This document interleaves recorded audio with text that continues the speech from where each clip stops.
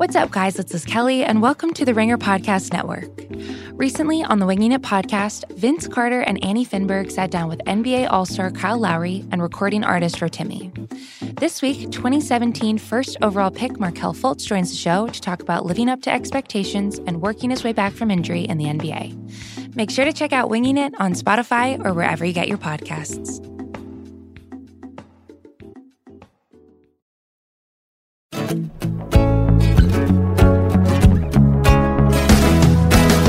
Welcome back, everybody. This is Larry Wilmore. You're listening to Black on the Air. Yes, Black on the Air. I'm black and I'm on the air. I haven't made fun of the title in a while. On the show today is Dan Pfeiffer talking about his book, Untrumping America, Plan to Make America a Democracy Again. Guys, there's so much good stuff in this book. I just got it, so I haven't read it in detail, but it's you know what it is? It's really entertaining. And it's kind of sobering at the same time. You know, Dan worked in the Obama administration, and he's on co-host of Pod Save America. It's part of the Crooked Media Group. Really good group of guys over there. And he just has a lot of good observations about this. Some I kind of disagree with, you know, and we talk about it. It's a real good conversation because it's crazy right now. Who knows what's going to happen at this point? As of right now, recording this on Thursday morning, right after Super Tuesday, Elizabeth Warren has just dropped out of the race. And man, since I talked to you just a week ago, Jesus Christ, look at everything that's happened with Biden winning South Carolina, brothers coming to the rescue to save Biden's run. And then he murders on Super Tuesday and everybody dropping out like the last scene of The Godfather where, you know, Michael's just knocking everybody off that final scene. It was really amazing. And now it seems like it's really a clear demarcation of energy going out there to win the presidency now. Bernie Sanders with his vision for something and Biden with his reason against something is the way that I'm looking at it. And that's what people are going to have to vote for. And we're going to see. I mean, there's so much establishment energy against Bernie right now, and it's fascinating to watch. You know, the Democrats seemed scared shitless when Bernie started winning this. It was hilarious. Oh, no, what did we do? We like Bernie, but not that much. That's what it seemed like, you know. And they were so happy. You could see people so relieved when Biden started winning. But this is not over, and it's going to be interesting. You know, me, as you know, I don't get behind candidates. You know, I like to observe this, you know, from a neutral position. And I like both of these candidates, you know, for completely different reasons. Although I'm very concerned about Biden. I'm concerned about both of them for different reasons, to be honest. I'm not concerned about Bernie personally, although Bernie just had a heart attack. People kind of forgot that. You know, I mean, he looks to the guy that had the heart attack that is almost 80 looks to be in better control of his faculties than the guy that hasn't had the heart attack, ironically, you know. But I am concerned about Biden. There's something going on there that I don't know if they're not sharing with us or not telling us. But a lot of what's happening, I don't consider them gaffes, you know, the things that he's doing. And it may be related to, you know, Biden says he has a stuttering problem, and it may be related to how he processes things. But he'll get into the middle of a sentence and just derail and just go off somewhere that is, I don't know where the fuck he's going, and I don't know what's going on because of that. And it's funny how a little thing like that can really just, I mean, it can just puncture the enthusiasm, I think, for his candidacy when those things happen, especially at the wrong time. And I worry about that, you know, because I do think Biden's a good man and all that. I don't think he has a compelling vision for the country. I just don't. Other than beat Trump. You know, maybe I'm wrong about that. Or let's say he has not presented it in a way where I go, you know what? I like the fact that Biden's for that. I have no idea what Biden's for, and I follow this shit. Bernie, on the other hand, it's very clear. He's always been for Medicare for all, you know, getting rid of student debt. You know, there's a lot on his platform that people can identify with instantly because he's been standing for that for a long time. Bernie's problem is that because he's been doing that for a long time, he's kind of in a bubble, and it feels like he's not elastic within that. He doesn't feel like he's listening sometimes. And he was on 60 Minutes, and he's giving a soft cover for like Fidel Castro and, you know, and some of these leftist authoritarian leaders, it feels like, Bernie, what are you talking about? You're not you're just not having a casual conversation about this. Why the fuck are you even trying to defend Fidel Castro? It doesn't even make sense.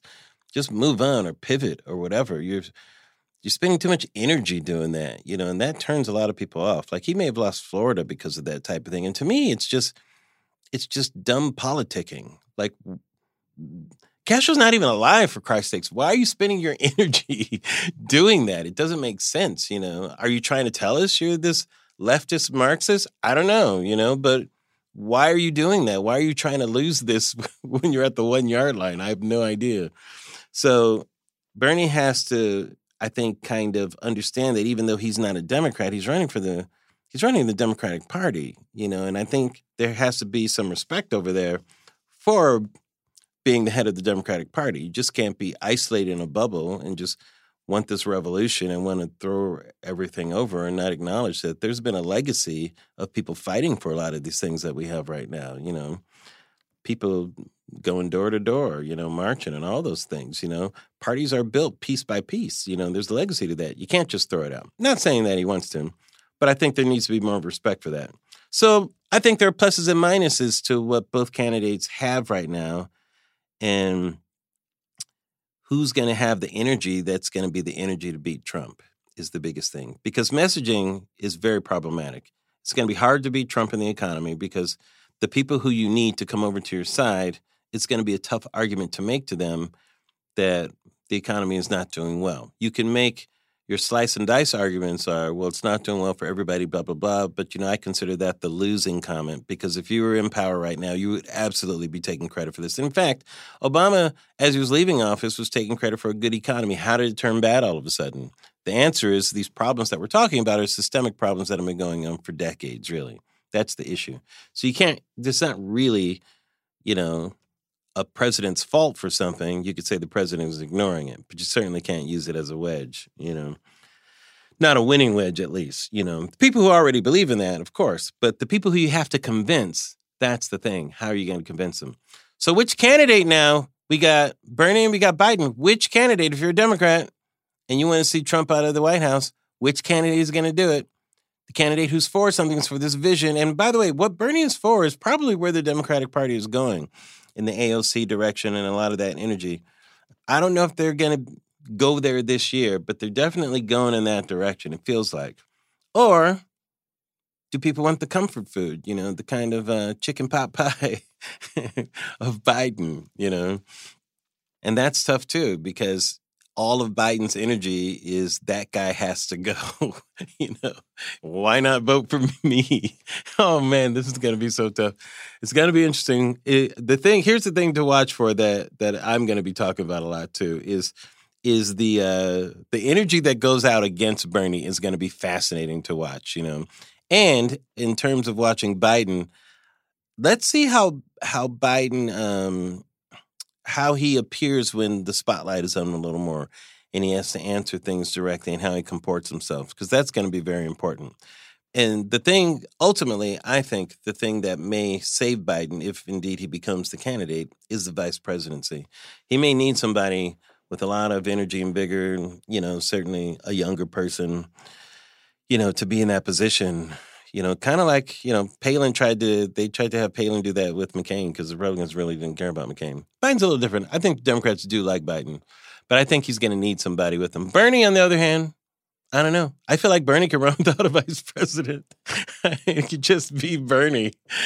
Feel the burn, everybody. Why do we need anybody else? There's too much burning going around. So I think Bernie's vice president's kind of irrelevant, really, The people that want Bernie, that's what they want. But the people who are going to vote for Biden, I think they're going to need a little more. So we shall see. All right. So that's what we got. I'm going to talk to Dan Pfeiffer a little bit more about this and where the party is and all that kind of stuff. And I think you'll enjoy the conversation.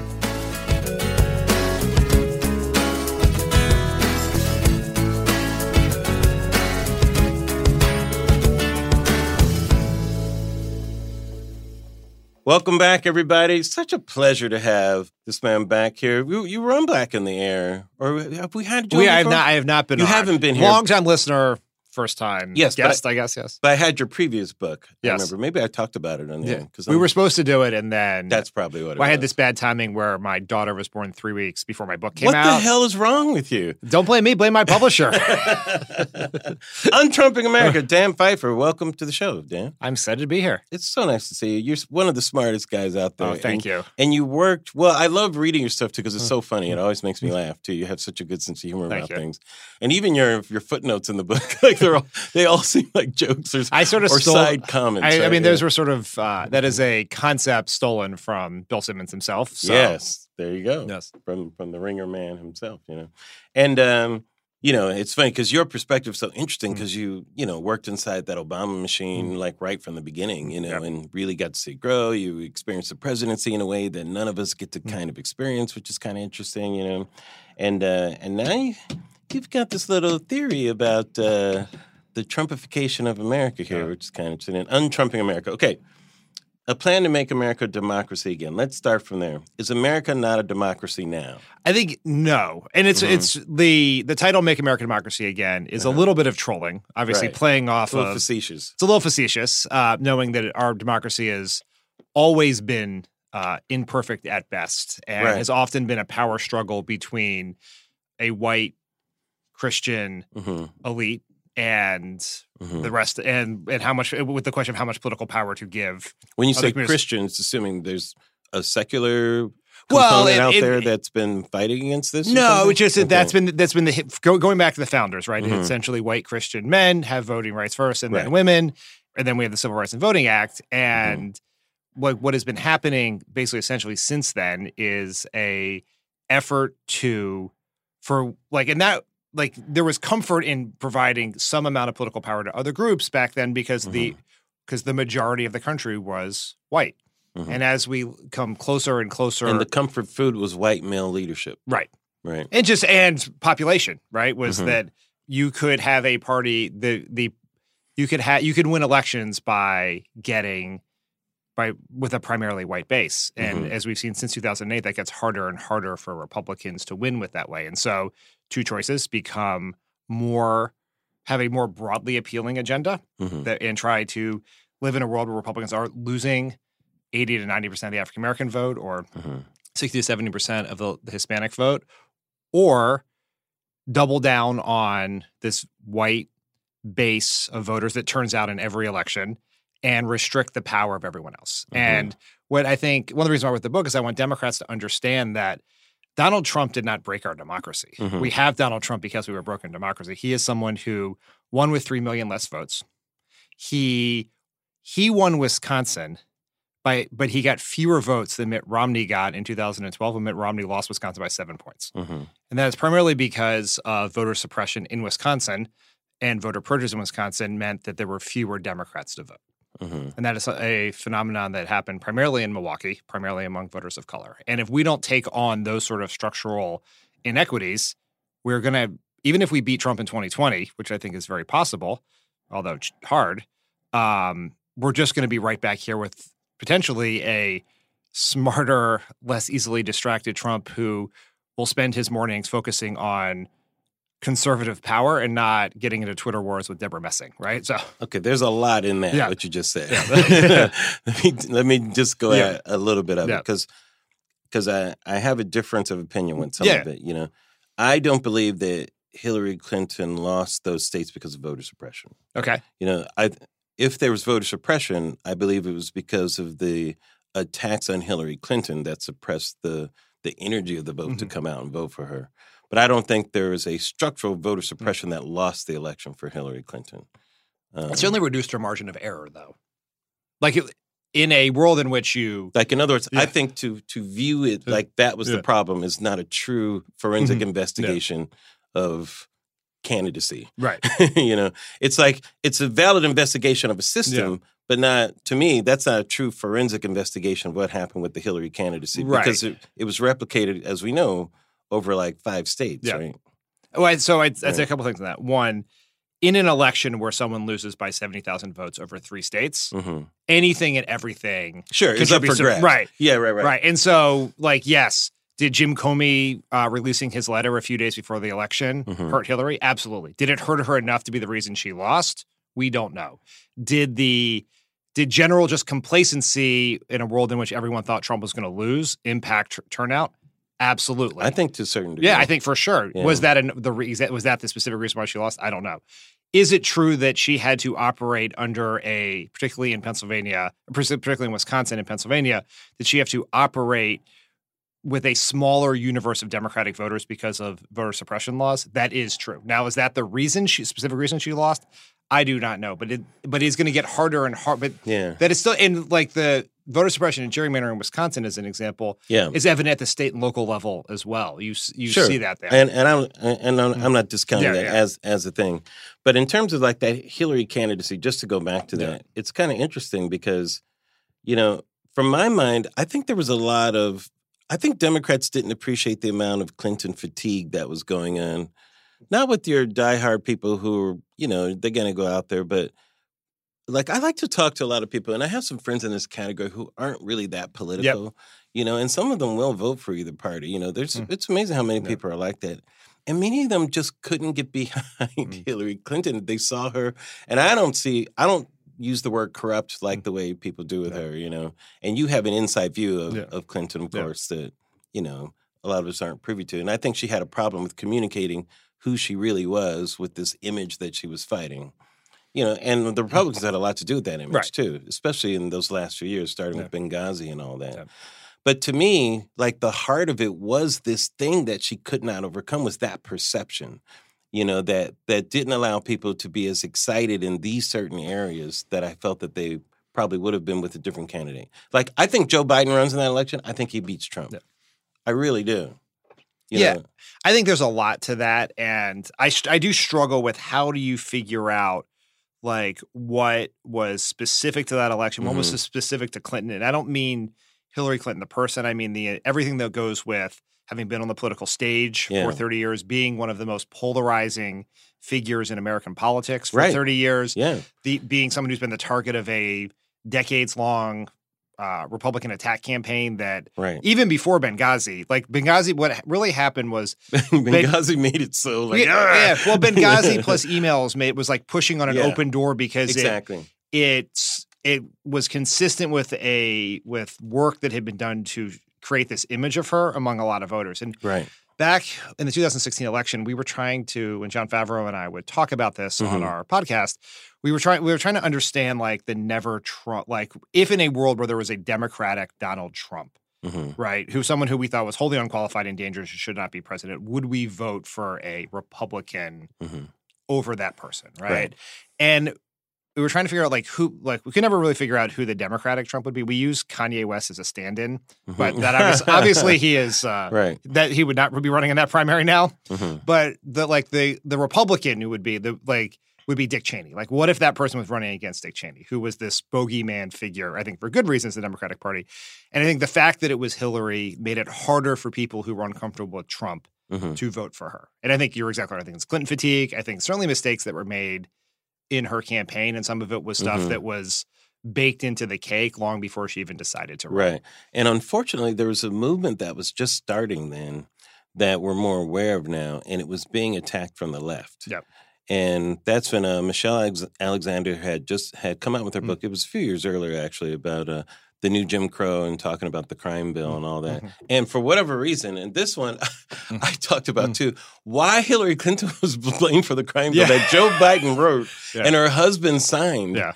And she wasn't even in office during this. She made that speech about super predators or whatever, And she was really, the way she was attacked about that from the left, of her own party, I feel also did a lot of suppressing of that energy too, unfortunately for her. I thought that was unfair, actually. Yeah, I totally agree that you can't simultaneously make the argument that her experience as first lady is not sufficient to be president, and she's responsible for everything that happened while Bill Clinton was president. And she got no credit for trying to get universal health care. Right. 28 years ago. Yeah, she got all the downside from Republicans, none of the upside from Democrats. Yeah. Exactly. And there's the thing it's all counterfactual, but what would have happened if people thought Trump could win? right? Like would some of those people would people be more willing who did if they took it seriously? Yeah, because it felt, I think, for a lot of Republicans and Democrats, a safe vote or a safe non-vote, which is right. I don't love Hillary. I don't like the crime bill, or I don't like this other thing, or she's not my favorite, and therefore I'm not going to vote. I mean, she's going to win anyway, right? Right. That attitude. And I think there were some Republicans who did not love Trump, but thought he was going to lose anyway. Right. So instead, like in crossing the bridge to get to Hillary was too far for them. So then they just voted Trump. It's like exactly that way I don't have to go to my family reunion and explain to everyone that I was a Hillary voter. Good God, right? I think that explains it more than anything, honestly. More than anything. Yeah. Even notwithstanding all the problems about that, because they really are, voter suppression, and that's a systemic thing that happens in so many places that we should talk about too. Let's talk about what Trumpism is. Could you talk about that a little bit in your book? Because I don't believe that Trump is a conservative, and he's not operating as a conservative. I think he is a Trumpist. I've used that term myself, but I use it he's in that for the glorification of himself and his name, which is why, like when you see these memos that people put out, he's the supreme leader, how they lather him with all this praise and everything. Yeah. But you define it a little more specifically. Yeah, right? I sort of think Trump did to the Republican Party what he did to real estate in New York, which is find a pre-existing structure, put his name on it, and make it more tacky. That's fantastic. And That's great. Yeah. But he does represent an extreme version in behavior, like in the sort of the weirdness of his behavior, of what has been happening in the Republican Party for a long time, which is a greater radicalization around racial grievance politics, funded by billionaires looking for tax cuts and less regulation. And Trump is, to Mitch McConnell, to the Koch brothers, he is a vehicle for mobilizing that white base so that they can pass the tax cut or get rid of regulations to make it harder to pollute your water and air. And so I describe Trumpism as authoritarian, leaning, billionaire-funded racial grievance politics. And that is up until the moment when Republicans have to develop a more broadly appealing agenda, that is going to be, I think, the future of the Republican Party. The next Republican nominee or president is going to be a better behaved version of Trump. But this philosophy is going to continue. Yes, it is. Like politics is all about political incentives, right?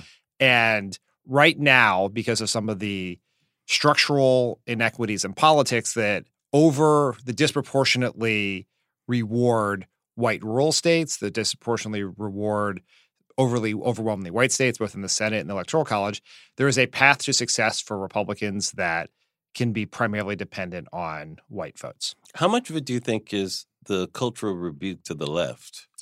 I think that there is, some of it is certainly a cultural rebuke to the left, and some of that has been weaponized by Fox and the Republicans. And we are becoming more, just as a nation, have been on this inexorable path of polarization. And Trump does have a gut. Like, I don't think he is by any stretch of the imagination a genius, but he does have a gut. He has a gut. Literal, he has a figurative and a literal gut. I'll let others address his literal gut. His figurative gut is for those sort of soft spots of grievance among people, and sort of this idea that like the liberal elites, Hollywood, leftists are laughing at you in the middle of the country, which is so ironic coming from a man who literally has a gold toilet in Manhattan. Yeah. Right? That somehow he is this... and had a huge TV show. Yeah. And he swam in all those circles and all that stuff. Yeah. But they have definitely weaponized... It's like a combination of sort of convincing people that there is this cultural disdain for... people in the middle of the country. And middle of the country is not really geographic as much as it is sort of an identity thing, because you can be in the South and feel that way. You can be in parts of California and feel that way. And this fear of demographic change, right? That America is changing culturally, it's changing demographically, and you're going to get left behind because it's going to become younger, it's going to become more diverse, and your way of life is threatened. And I do think that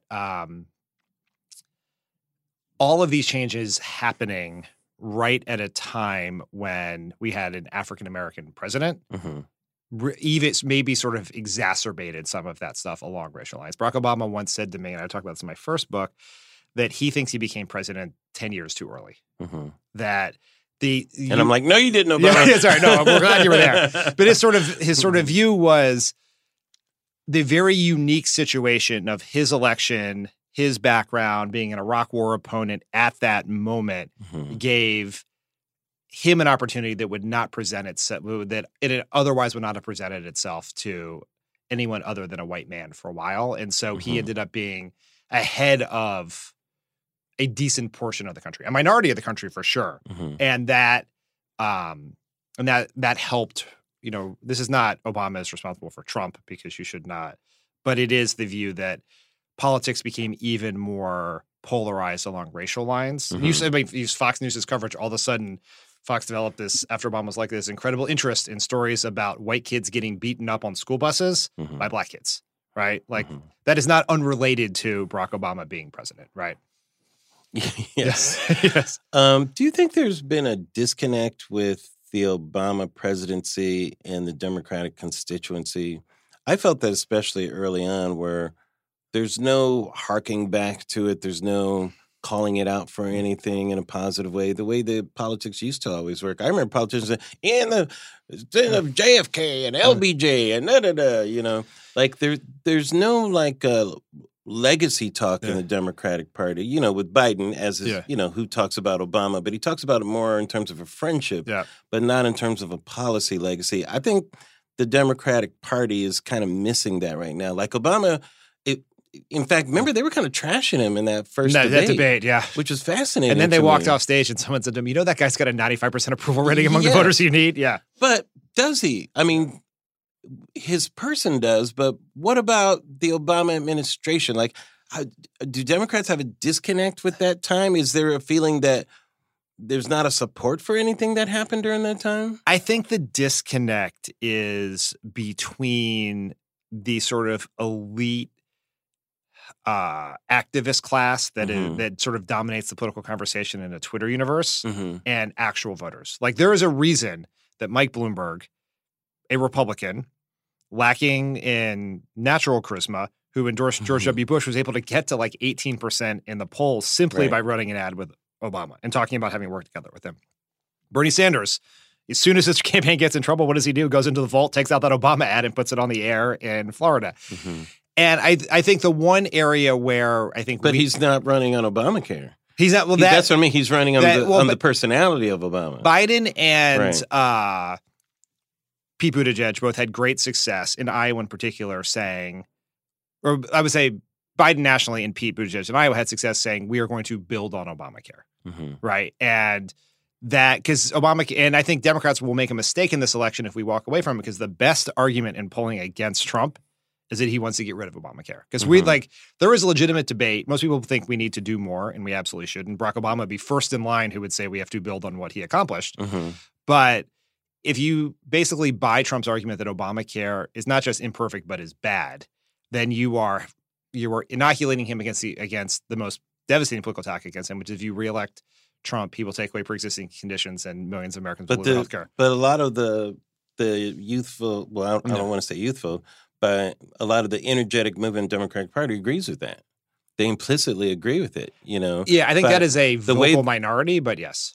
I don't think so. Yeah. Bernie Sanders is just running for Medicare for All, something that, Elizabeth Warren has touted and all the candidates have, without any acknowledgement of trying to fix or make better Obamacare. Like, they've completely distanced themselves from that in a certain way, which to me, this just happened like 8 years ago. It wasn't that long ago when it happened in terms of time, I think there is a way to tell that story. And Warren did it at times more than Sanders does. I think she more naturally wanted to tie her campaign into the Obama legacy than Bernie Sanders does. I think sometimes Bernie less, but his campaign staff and surrogates certainly do so begrudgingly, is that Medicare for All is the next step to so you can explain what was good about the ACA and how important it was and all the lives it saved and say, now this is the next step. And a person who agrees with that message and that policy path is Barack Obama himself, who in 2018 said that Medicare for All was a good natural successor to Obamacare. And I do think like there is this disconnect in politics between what happens on Twitter and what's happening in voters' minds, which is why I think people, if you're on Twitter, you think that Joe Biden is terrible because the loudest voices on Democratic political Twitter do not like Joe Biden, right? And have been very dismissive of his campaign the whole time. But they're confused by these votes for Biden. Very, very confused. And that's why they think that somehow like the Democratic establishment and Tom Perez sent out a secret message to 2/3 of black voters across the country and said, go support Joe Biden, as opposed to the fact that people actually really like him. And I think if you, like sometimes in this campaign, some campaigns were overly responsive to the sort of louder voices on Twitter and not to what the actual voters wanted. And Biden, to Biden's campaign's credit, which was obviously had many stumbles along the way, they really never played that game, and they sort of stuck with what worked, which was, and it's just, you always play your best card, but his best card is he was Barack Obama's vice president. Barack Obama has a 95% approval rating and is even more popular with the most important constituency in the party, the African-American community. And if he stuck with that and wasn't around trying to get like retweets and faves, he would have success. And at least as of Super Tuesday, he did. Right. So outside, like the energy behind the Democratic Party right now is to beat Trump. But the Democratic Party itself, I want to talk about the party itself, because I know you talk about this, and I feel like it's having some existential issues. The Republican Party went through this with Trump, you know, and after they lost to Obama, and I like how you bring up Mitt Romney as really the true example of what's happening right now, you know. But I remember after they lost, they had all these meetings about what's going on with the Republican Party. Yeah. They were trying to do a youth movement. At that time, they were trying to reach out to Latinos and wanted to do a whole immigration thing, which went out the window as soon as Trump, got the nomination. But Democrats, I fear, that's why I like your Romney analogy. You know, as a lifelong Democrat myself, you know, I don't know what's happening to the party. And when I say I don't know, I don't say that out of fear. I say that out of confusion, you know. Because right now, like Bernie is running for something, and it feels like Biden's running against something. And my fear about Biden right now is I don't know if he's presenting a vision for what he wants to do. You know? I think that's right. The party, and I think that's going to cause some issues. Yes, I think that that is the thing that Biden is going to have to fix if he becomes a nominee and if he wants to be president. It's a larger. It's not just a policy agenda, because he has an equivalent to every policy that Bernie has. They're less far-reaching, although they are more progressive than any previous Democratic nominee, which we sometimes forget, which is Hillary's agenda was more progressive than Obama's 2008 agenda, and Biden's 2020 agenda is more progressive than Hillary's 2016 agenda, but certainly less progressive than Bernie's. But so to back it up for a step, the party we are in the middle of a big debate. And that is natural anyway in a time when you have both come after a two-term president and then lost an election. It is one that we didn't really have in a normal course of business. We would have had this debate in the 2016 primary. But because Hillary was the de facto right. Like we didn't. We skipped that. We 100% skipped it. Absolutely. And Bernie Sanders raised a whole bunch of issues there that then sort of frame the debate we would have in 2020. But imagine a world where, Joe Biden runs, Elizabeth Warren in 2016, Elizabeth Warren runs, Kirsten Gillibrand runs, Cory Booker runs. We just have a bunch of different visions, and then you debate those things, and the party would decide, and either that message would have carried the day against Trump, or it wouldn't have, and then we would reflect off of that. But the combination of going Clinton, Obama, Clinton has sort of set the party back in that sort of sorting process. And then Trump is just like looms over everything, right? So it makes it hard to have this conversation because candidates, operatives, the podcasters, voters all have this 2016 PTSD where it was like such a shocking result that we're like, and we no longer trust our guts to make decisions. So that's why people have been going back and forth in this primary the whole time. And it is like the Biden, and especially when then you put on that the number one issue that you ask voters about is who can beat Trump, which is actually an unanswerable question. So it's like you're not even picking a direction for the party. Right. And, I think, so Bernie has a very specific, very progressive agenda that which he had in 2016. You know, everyone is familiar with that, right? And it has worked in continuing to get young voters excited about him. And he has made great strides since 2016, expanding his appeal among Hispanic voters. Mm-hmm. The problem for Bernie is he is doing just as poorly in 2020 as he did in 2016 with African-American voters. Mm-hmm. And there is no path to nomination without it. Right. And Biden had... And regionally also. Yes. Just in... Yeah, exactly. Regionally. And Biden has sort of got here by being the last man standing. Mm-hmm. Right? And like... I mean, that I don't mean that in a sort of a backhanded compliment. He was first man and last man. That's what I mean. Basically, we started with Biden. Right. Everyone then developed concerns about Biden. Then they went to Warren. Then they went to Kamala Harris. Then they went to Pete. Then they went to Bernie. And then they ended up back at Biden again, right? They were like, it's like Churchill's comment about capitalism. It's the best form of government after every other form has been exhausted. And here we are. And like Biden has gotten here by not just being the last man standing, but having convinced enough voters, rightly or wrongly, that he is our best bet to take on Trump. I don't know that that's the answer. Right. And we'll never know, right? Like, we'll never know whether John Kerry was a better bet to take on Trump than Howard Dean, right? Just because he lost doesn't mean he was a worse bet, right? You mean Bush, right? Yeah, I'm sorry, with Bush, yes. And, but he is, and his message has primarily been, I can win, and I worked for Barack Obama.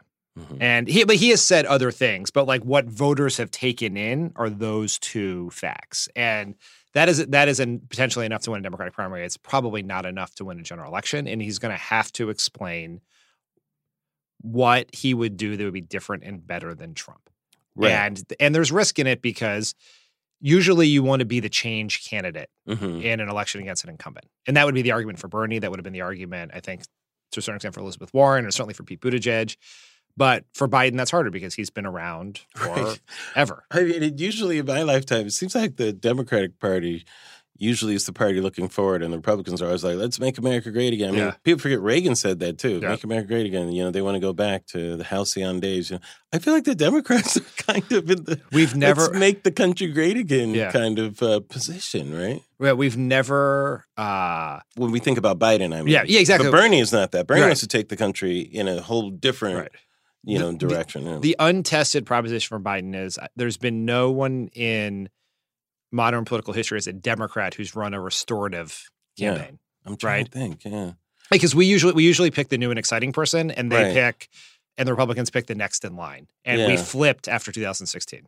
We picked that we're ending up potentially picking, and Bernie is also sort of the next in line too, because he was the runner-up in the last election. Exactly. So it's not like ultimately after everything we've been through for the last year, it's not surprising that the two people remaining are the former vice president that run last time. And it's kind of the Democrats who don't like Bernie Sanders because they view him as outside of the party and independent. It's the Democrat Party's own fault by not having, as you say, candidates really going up against Hillary Clinton because they just thought she was going to win it. So nobody ran against it. It's kind of why her husband was nominated in 92 because people thought Bush was going to be reelected then. And you know, not even Biden ran. He had run, earlier, and some other people, kind of stepped down.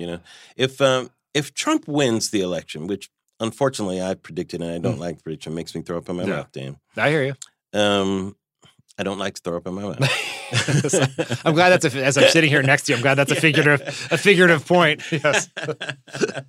But what is the strategy to un-Trump America if Trump is president again? Because obviously, if he's not president, it seems like an easier thing to do. But how do you un-Trump America with Trump as president?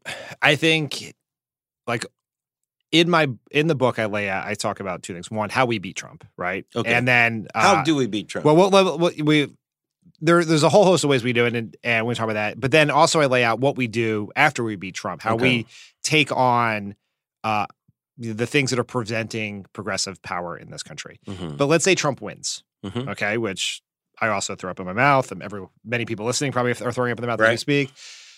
The Democratic Party is going to have to look in the mirror and recognize that what we have done to date has not just not worked, it has failed miserably. And I think that is as much about messaging and policy agenda as it is about strategy and tactics. Okay. And the way that we are going to defeat Trumpism, right, is probably going to be at the grassroots level. Like we are going to have to, like, we're going to have to do the work that was done in 2017 in Virginia, 2018 around the country, and organize everywhere, right? We have to win state legislative races so we can win governor's races, so we can put more progressive policies there, so we can make it so people don't wait 5 hours By on the way, Texas.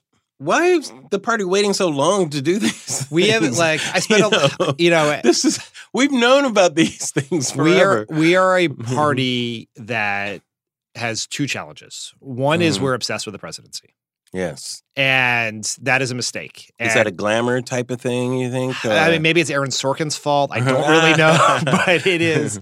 But yeah, I think it's because we believe so passionately in the power of government to do things. We immediately default to the place where one person can make the most impact. Right.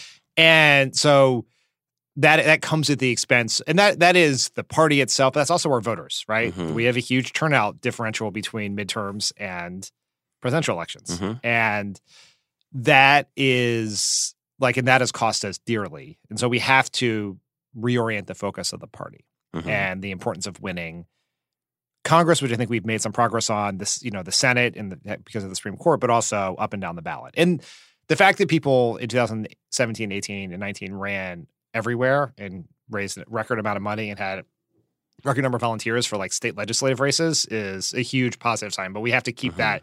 We can't either get complacent if Trump loses or get despondent if he wins. We have to keep doing that work.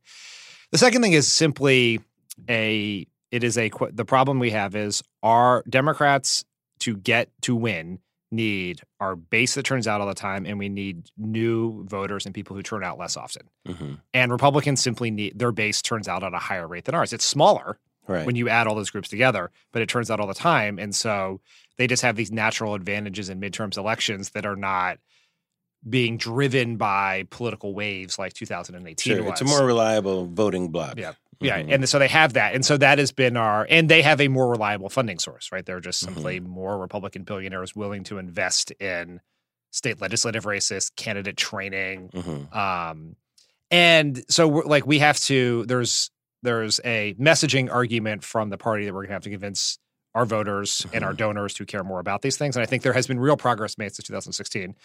And we're going to have to build the infrastructure that ensures that the people who run and the people who support those who run have the tools and the funding they need to do it, to compete with Republicans. And some progress has been made on that, but more needs to be made. Yeah, I want to get your take on media right now, too, because you do mention it a bit in your book, and not a lot is said about it because Trump, is in this de facto war against the media. But there's also a lot of people feel there's aiding and abetting by the media for some of these things, too. You touch on Facebook a little bit in here, which I find interesting. Let's talk about Facebook for a little bit. What is your opinion about that in terms of the Trumpism and what's going on? And is it hurting or helping? Is this something we should be concerned about? Because isn't that where the Russians supposedly were messaging a lot? Yeah. I think Facebook is... And not to attack Facebook, but just to observe it. Right. I think Facebook is a gigantic problem for democracy in general. And really, Democrats that's a huge statement for democracy. Yes. Really? And there's two elements of Facebook that I think are worth, you sort of have to separate in the conversation. One is... whenever you get poked. I hate that, right? Yeah. Because I have no idea what it means. I think that's gone. That was going to be your first Is one, that gone? I don't know. Yes. I don't know. I don't spend a lot of time on Facebook. Who just poked me? Stop poking me here. I think it's possible the poke went out in Obama's first term, but I'm not sure. Let's hope. Let's hope it did. Yeah. So step one is the first part is their decisions. There's how the Russians or others can use Facebook to with false accounts and bots to manipulate the conversation. There was Facebook's decision to allow politicians to lie in ads. I'm just have a guess as to which politicians that may benefit. Politicians always lie in ads. Well, on television, if you if a television station runs an ad that someone can prove is demonstrably false, the television station is required to take it down. Now that is not handled perfectly across the board, but it is a rule. Because Congress does not work, we have no laws that govern digital ads. So we're relying on the policies of these companies, which have very different ones. Facebook has decided did not want to get in the business of fact-checking ads from politicians. They will fact-check ads from outside groups, but if Donald Trump wants to say that Joe Biden committed a crime, when Joe Biden committed a crime, he can do that on Facebook. But to me, like, maybe one day Facebook will change that. I really think they should. But the bigger problem is simply Facebook is the most dominant media platform in the world. It fuels media economics for traditional media. It is how large portions of the American population, the global population, get their news. And the algorithm that decides what you see is biased towards outrage-driven content. And outrage-driven content is the coin of the realm for the Trumpist right. And so that is like, if there's this guy named Kevin Roose, who's a New York Times reporter, who will almost on a near daily basis just he'll tweet out the 10 stories with the most engagement on Facebook, which means they're the stories being seen by the most people. And it is 10 of 10 or 9 of 10 are far right sites. So it's like Ben Shapiro, it's Breitbart, it's these like pro-Trump sites. And the New York Times is not there, the Washington Post is not there, CNN is not there. And it's because the Facebook algorithm rewards outrage because they reward engagement. And when people see outrageous content, they yell about it on Facebook, they comment on it on Facebook, and so more people see it. And so that's one way in which Facebook is causing a huge problem for Democrats and democracy because Democrats cannot get their message out on the most dominant media platform in the world. Second problem is many media outlets are dependent on traffic from Facebook to their ads, right?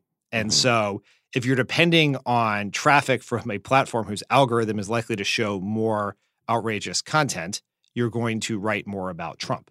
And so it creates this world where Trump is the nation's assignment editor. And even if the coverage is not about Trump, he's not good for Trump. Like it often isn't. Much of the coverage that Trump gets is like in a sort of is technically like you would not look at it and say that is a positive story, but he's controlling the conversation. It makes it harder for Democrats to get their message out. And this is a huge impediment in this election, and it's a huge impediment to just progressive power generally going forward. Well, doesn't Facebook work like whatever doesn't the algorithms are kind of tailored to the things that you look at? So if you're on the left or you're looking at those types of things, isn't that what it regurgitates back to you? No, it's a slight. Or are you talking about people who are not on those sides? They're getting something. Well, I don't understand how it's mind controlling. It's not mind controlling. It's just a simple thing, which is Facebook's goal, their business goal is to keep you on Facebook for as long as possible, which means probably well, so. I mean, just like any TV station's job is to keep you watching, right? Because Right. they want to show you as many ads as possible. Sure. So the algorithm takes the articles, because you don't see everything your friends post, right? You see the things that get the most where they get the most engagement, where Facebook's algorithm believes you're most likely to engage in it, right?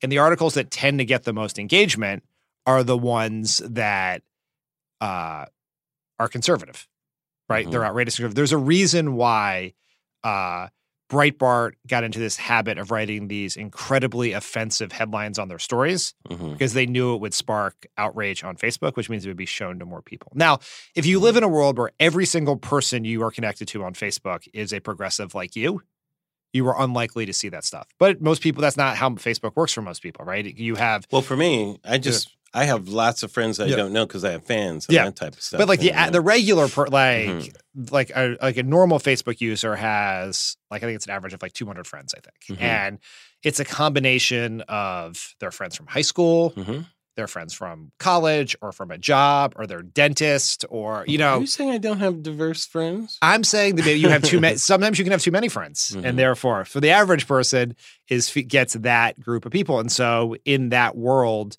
you have not sorted by ideological basis there. You've sorted by just people you've met in your life.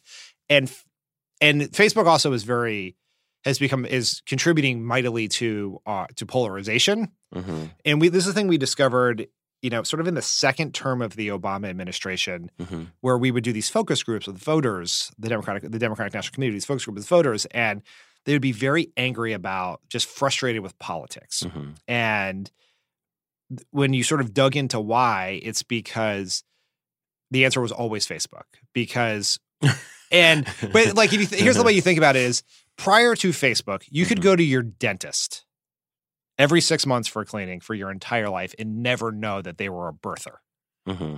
But if you're friends with them on Facebook and now all of a sudden they're posting conspiracy theories about Barack Obama's birth certificate, now it's like in your face. Yeah. Or, your son or your daughter's best friend's dad, right? Who you've been sending him to their house for sleepovers, and they seem like a very nice person. Turns out that they're like a Benghazi truther or a 9/11 truther. And so you're being exposed to the politics of your friends in a way your acquaintances in a way which you never were before, because most people don't bring up politics and sort of regular. Now we all do, but back before, you sort of knew that you kind of didn't want to know who that person was going to vote for necessarily, because it would color your opinion of them, and so you just didn't, and you don't want to get an argument. Now Facebook facilitates that argument. Some of it does feel like a side comment to me. Like when I think of politics and who people vote for, I think a lot of it is predetermined in their minds. I really do. Like people are by and large party people, and it takes a lot for them to cross sides, and I think the people who aren't necessarily that, to me, I think they vote for more superficial reasons, or people have issues that they're real concerned about more than voting for the people. Like, I think abortion is really one of those issues that isn't talked about enough in terms of how it's divisive for a lot of people who are in the middle. Where, like, I know some people who didn't even vote for Obama because, he was pro-choice, whatever. And by any other means, they're not against a lot of, this or that. It's abortion is that issue. To me, it's one of those issues that is still one of the more divisive issues in our society right now, It is. Like, over time, and Ezra Klein has this great book called Why We're Polarized that really explores this topic. And in it, he talks about a bunch of political science, which shows that, identity is, like, politics is often about identity, right? And people sort themselves by who they are, right? It can be everything from I'm a graduate of this high school or college to I grew up in this town to I'm a Lakers fan or a Clippers fan. Like you divide yourself along those ways. Or my parents were always this and my family was this, right? But recently in the last 10 years, though, political identity has become the meta identity. And it was actually more important than the things you believe in, which is why Trump was able to upend the idea that Republicans were pro-trade, right? Republican Party had always identified as pro-trade. But being a Republican was more important than being pro-trade. I think there are some issues that sort of belie that argument where, like, no matter what, like if Trump had come out as pro-choice, that some of these there are some litmus test voters. But I think you are right that, like, we are fighting on the margins here, right? Now, oftentimes in that conversation, what gets left out is the 40% of Americans who do not participate in politics. And we always think swing voter is this group of people in Wisconsin, usually like white people. And like, how do we get those people? Because there are some of them, the Obama-Trump voters, the Romney-Clinton voters. Right. But what about, like, the big group of swing voters is non-voters to voters, right? And that's a much larger, they're harder to get. It's more, you have to convince them to do something they don't normally do. Yes. And which is vote. Right. And it's very, you have to register them, then you have to convince them to register, then you have to register them, then you have to remind them to vote, then you have to get them to vote, and you have to make sure they vote for your person. So that's a very time-intensive thing. But it is a much larger group of people that are available to you to possibly come to your side than just trying to get the few people who do still go back and forth. Have you talked to many people who and I don't mean the firebrand supporting Trump people who would maybe support for the wrong reasons but have you talked to anybody who supports Trump for might be these other reasons, like they feel like, hey, he's doing a good job in the economy, or hey, I like the fact that he's fighting China on trade because China has been an abuser of trade policies and that type of thing, and where what would be the thing that might change their mind about supporting somebody like Trump? And when I say this, in the midst of a strong economy, in the midst of not a strong economy would be a compelling reason. But if they say, well, the economy is doing well, and I like the fact that he's a fighter. Yeah, there's a lot of that, right? There, you both in people I've talked to in my life and people I've seen in focus groups. There's a lot of, like, I don't like the things he says. A lot of Yes, I hate the tweeting. Right. But he's trying to change the system, and the economy is pretty good. Right. That is the argument. So, like, what Democrats like to say, he's not wrong, even though he's wrong sometimes, but he's not wrong. Right. Like, it sounds weird. I mean, and they're like, he's not wrong, but even though he's wrong, and it's like we have to be like it's important to try to understand why people have those positions without excusing some of the compromises they're making for that, right? Which is like, I don't agree with the racist things he says, but that's not.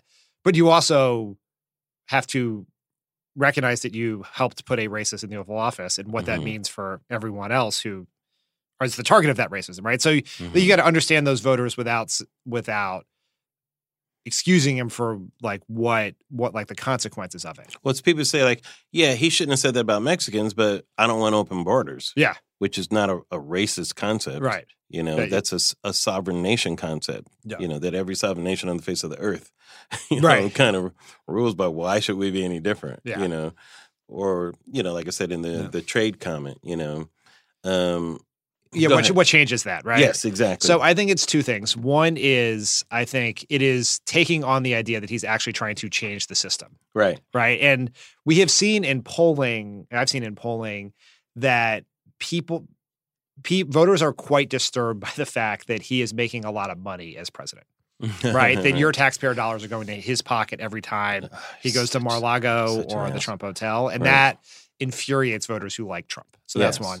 And two, we're not going to win this election. Like he's a profiteer president. Yes, right. Like that, because that undermines the idea that he's trying to change the system. Now it looks like he's exploiting it, right? And so the second part of this is Democrats will not win this election if we don't win the economic debate. And that is very challenging with this unemployment rate. Completely. Now, as we sit here today, the economy is going through a lot of tumult with coronavirus. Whether that will still be true in November is an open question. The market did need a correction. Yes. Right. And a lot of how people feel about the economy is a combination of what they feel in their daily lives, the uncertainty they like. Sure. You can be in a world, and Obama certainly was for a lot of his presidency, where the indicators were all headed in the right direction and looked good, but people felt real uncertain. He never got credit for any improvements because they were so incremental, and people were still going through this horrible thing that just happened. Right. And so but then people can also. You can also be in a situation where you feel fine. You may feel fine right there, but what the atmosphere around you is very concerning, right? But whether we're in a world where the economy looks like it looked a month ago in November, or it looks like it looks right now, which is very tumultuous, and companies canceling, working from home, and the stock market going up and down, and everyone revising their growth estimates down. Like now, it seems it's fear-inducing. Either way. Democrats have to take that on and win it. And I think the core part of that argument is you have to reframe the question from is the economy working to who is it working for? And you have to make it about the fact that that under Trump, his policies have benefited the wealthy and corporations over middle and working class and poor people. And it's the case is like open and shut. His tax cut overwhelmingly went to the wealthy. Under his, wages have barely budged. The cost of healthcare, energy, retirement, housing have all gone up. And, this is the example that I think can resonate with people, and you can pick your company du jour here, but Americans now pay more for their Amazon Prime subscription than Amazon paid in federal taxes. That's so funny. And, and you could pick, there's a large number of companies who are Trump hates Bezos too. Yeah, I know. It's just funny. It's just like he likes business so much that he won't even. Trump is against that too. Yeah. You're right. Thanks, Dan. And so, and he has a budget proposal that, for all the Democratic consternation and fears about the politics of Medicare for all, which I think are legitimate and should be discussed. One thing I do know is that a policy proposal, which Trump has to cut Social Security and Medicare to pay for a tax cut for Wall Street, is more unpopular than whatever you want to say about Medicare for all. And so we have to make that argument, and you have to turn it into a question of who the economy works for. It's the inverse of what Obama had to do. It's very hard. But it's the inverse of what Obama did against Romney in 2012. Our fear in 2012 was if the if the economy was based on how it feels right now, we will lose that election. Yeah, and that argument historically has never worked. Yeah. I can't point to any time when that argument has never worked. You mean when you've won an extraordinary economy? I've never seen an argument where you say, yeah, unemployment's at, 3.9%? But is it working for you? That has never won an election. Well, Obama was able to do it when employment was at 8.5 and say, who's going to fight for you in this economy, me or Mitt Romney? Are you talking, in 2012? Yeah. But Obama was an incumbent president. He was, yeah. So, he was an incumbent president, and Mitt Romney was the physical embodiment of everything people hated about the economy. Yeah. And so, it was Romney that made the argument, not Obama. He did, but what we did, Romney tried to do what Trump wants to do, which is say, do you think this economy is working right now? And if you don't, vote for me, because people were not feeling good about the economy. No, that's what the Democrats have to do. That's what I'm saying. Yes. You know? Obama was the president. Yeah. And the Republican argument was it's not going fast enough. Yeah. Like this is the slowest recovery ever, and trying to do comparative analysis, Like I call these loser arguments. Yeah. It's like when you're the loser. Yeah. These like when there are attacks on electoral college or these things, these attacks never happen when you win. They always happen when you lose, But I still think the Democrats, the reason why I'm bringing this up, I don't know if they've really pinpointed, other than Trump's personality, what that winning attack is. And I personally don't think it's the economy, and I get it. I think it's a separate issue because that issue that they're talking about, honestly, has been around for a long time and has been something that's growing a long time. The inequality. The inequality of wages, the reason why that inequalities happen. It's been, you could argue, you could go back to, there's this great article about the erasure of middle management. Yeah. You read that, I think it was about McKinsey, amazing article. I actually had a conversation with President Clinton about this a few years ago where he kind of laid it out, and it was so true. And how there's just been an erasure of the means by which people can use an economic ladder in their lives, And those things, I think if they're talked about more clearly, it might be something, but it's still not a vote against, it's a force. It's a vote for, which I think is good, Right. But it's tough when you have that headwind. There is a very big, we have two headwinds, incumbency. And we have seen, and this is a disturbing thing, but we see in polling that most voters think that that the default for a president is 2 terms. Mm-hmm. So the burden of proof against an incumbent is much higher than it is in another race. And that is a headwind. The other headwind is incumbency plus economy. Now, Trump is a unique political figure in that a normally behaved president would be cruising to re-election, right? Trump can actually beat himself in this election, actually. I think his personality is a thing that is somewhat baked into the cake, right? Like people know it. And I think there is this, I think it's a somewhat elitist view from some Democratic political types is if only we could tell the dumb Trump voters what a bad person Trump is, they would walk away from him. Right. And I think people make a much more educated decision that they take it's an educated gamble, which is the system has not worked for me. This person said he's going to shake up the system. This could go horribly, but things weren't going that well anyway, so we're going to take it. We're going to take that risk. So we're going to have to get some number of those voters to be willing to think that gamble did not pay off and then you take another one. Yes, it's connecting what they're going through with the Trump administration not addressing it. Yep. That somehow they're the reason why they're left out, which is a tough argument to make, And in some ways it's like it seems impossible, but another way to think about it is we're really we were so close last time, right? You don't have to convince that many people to get to 270,000, to get to 270 electoral votes, right? This was 70,000 votes over 3 states. We're going to need more than that 70,000 because Trump's turnout is going to be up. Yeah, because he's an incumbent. He's an incumbent, and people are used to him now. He's kind of normalized. Yeah. Like the lying's not an issue anymore because he's normalized lying. Yeah. And so we're going to need more voters than we did. It's not just with 70,001 gets us there. We're going to need, we're going to get to more people than that. But it still is, in our polarized environment with a particular president like Trump, we are fighting. We're already at the 3-yard line. The question is, can we get the last 3 yards into the end zone? I think it certainly is possible, and I think there's we often think about politics in terms of permission structures. Like, how do you give people permission to do a thing they want to do? Interesting. And so in Obama 2008, we had this challenge, which was Democratic voters loved Obama. So this is early in the primary. They loved him. Very charismatic. Very charismatic. They young family. Just everything about him they loved. Right. But they weren't sure he was A, ready to be president, or B, could win the presidency. Right.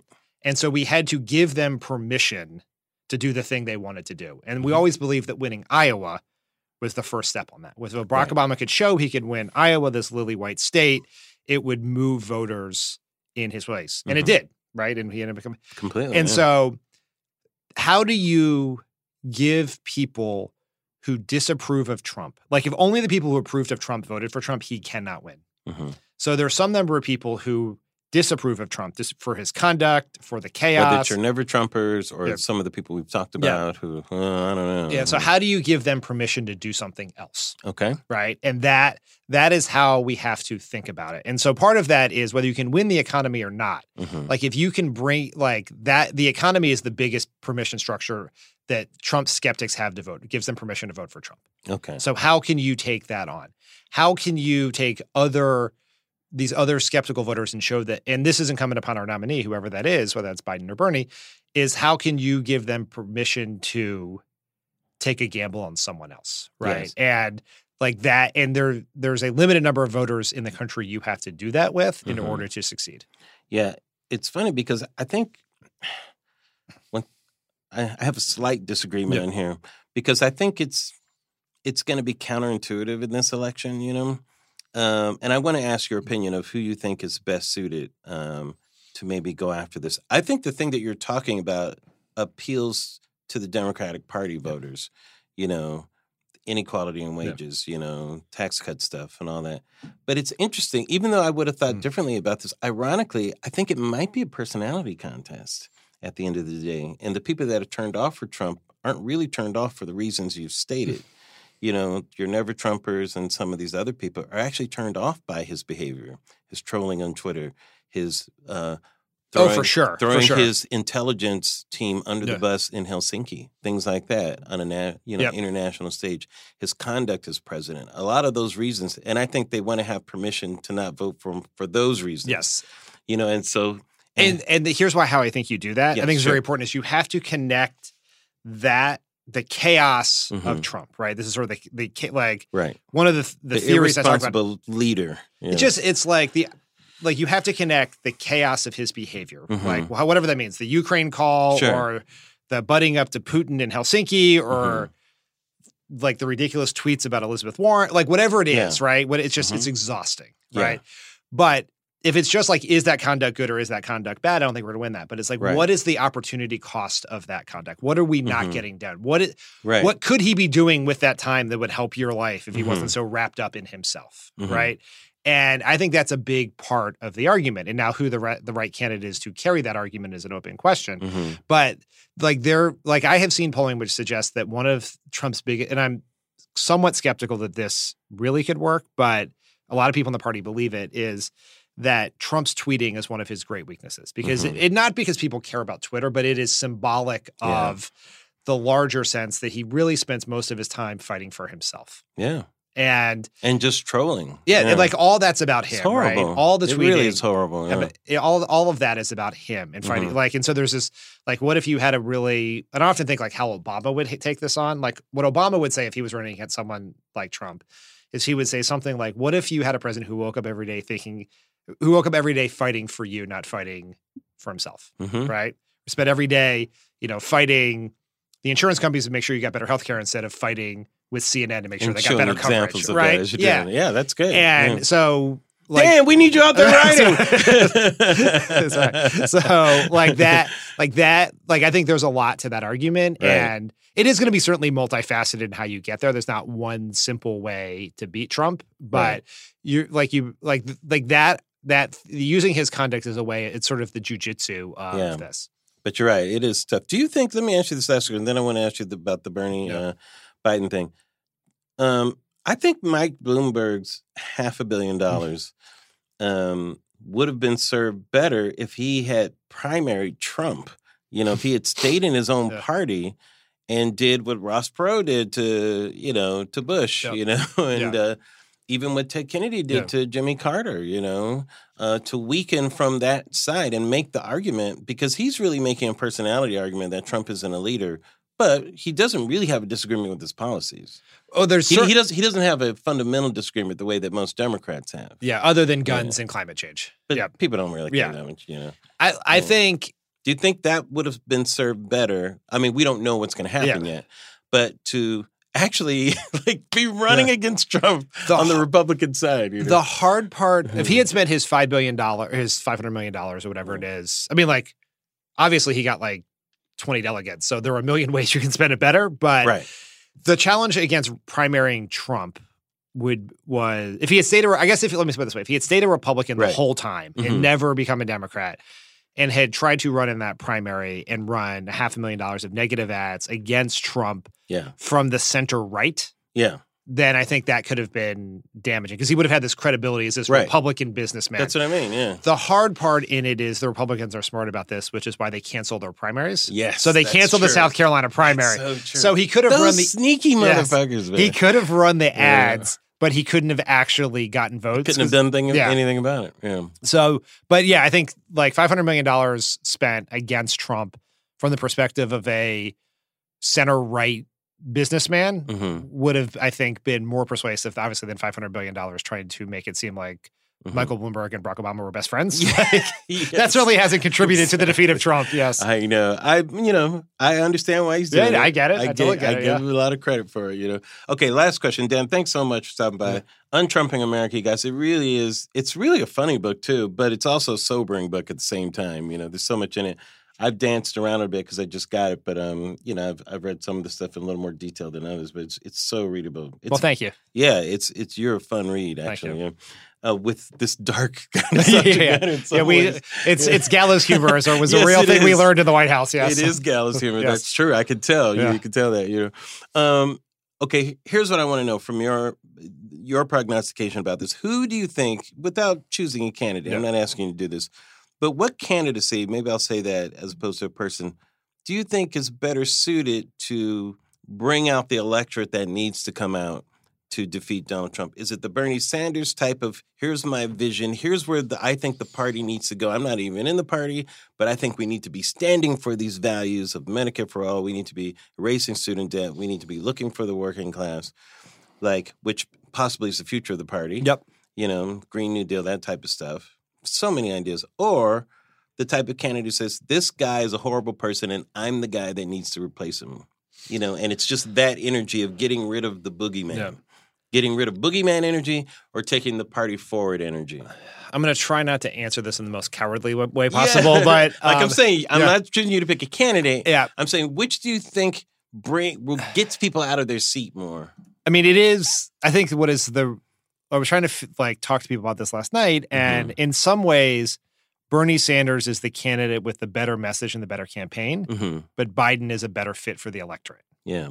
And you would say, just I think before Tuesday night, you would have said, obviously Bernie Sanders is more likely to turn out the quote-unquote base and generate enthusiasm. And the question was going to be whether his very progressive policies and the label democratic socialism, whether turned off too many voters to make up for that base. But what is interesting is I think Tuesday night, and we're talking about Super Tuesday. Super Tuesday, yeah. On Super Tuesday, Joe Biden, the voters who turned out for the Democratic primary for the first time voted 2-1 for Joe Biden. And I think that speaks to a thing that we should take as a lesson from 2018. Which is there's a whole group of people who had sort of sat out politics before 2016, but have become very engaged since then. These are the people they did not vote in the 2016 primary, but they did vote in the 2018 congressional election, and many of them knocked doors and gave money. And those people came out this time and they chose Joe Biden. And we had record turnout in North Carolina and Virginia, surpassing the 2008 Obama-Clinton primary. That's amazing. And that is largely because of huge African-American turnout. So Joe Biden, for whether it is because of Trump, because of Biden, because of Biden's relationship with Obama, whatever it is, Joe Biden had a great Super Tuesday night because he generated massive turnout among African-American voters across the southern states, at least. And like, we should not dismiss that because it runs counter to the narrative that we have been thinking about for this entire election, where Bernie's the turnout candidate and Biden's the persuasion candidate. Right. Biden, within the context of the primary, at least, Biden persuaded and turned out once the electorate got more diverse. And I think that is notable. Now we got a whole bunch of contests to come up, and Bernie's got a chance to change that equation. Or you could argue once the field narrowed. Also, once the field, that is exactly right. Once the field narrowed, right, and they go, okay, I guess I can't vote for Klobuchar now. I guess it doesn't make sense to vote for Warren. You know, I think what happened was there was these group of very politically engaged, mostly college-educated white voters who were candidate shopping the whole time. Right, they were the ones who they were like, Biden, Warren, Pete, Kamala, Pete, Biden, Warren, you know, and they'll go, if I have to come back to Biden, I shall. Well, then let me have some dalliance over here. That's right. They dated everyone. And then when the most votes were on the table, it came down to essentially Biden and Bernie. And Elizabeth Warren was not able to on that Tuesday night to get there. And so he consolidated that group. And then starting in South Carolina, for the first time in this primary process, African-American voters had a say. And they made it very clear that Biden was their choice, right? He won 2/3 of African-American voters. And that is the formula for winning the Democratic nomination, for sure. It's how Clinton won, and it's how Obama won the nomination. And we'll see if it is the formula for winning the general. That we will see. We will see that as well. Oh, black people, we always got to come out and save white people. it's on your just don't understand it. Well, we lost the election because black people didn't come out. Well, most of us are grateful. So. He said, why does Obama have to be the janitor president and clean up all this mess that people made? Dan, thanks so much for stopping by. Un-Trump in America, you guys plan to make America a democracy again. You got to get your red hats, and put that on you. We got to make America a democracy. We got to bump up I think we do make them blue, but we would. I got to get the publisher to bump up the marketing budget. Yeah, it'll be MATA instead of MAGA. MATA. Right? Yep. Yeah, you're MAGA. Thanks, Sam. Thank you.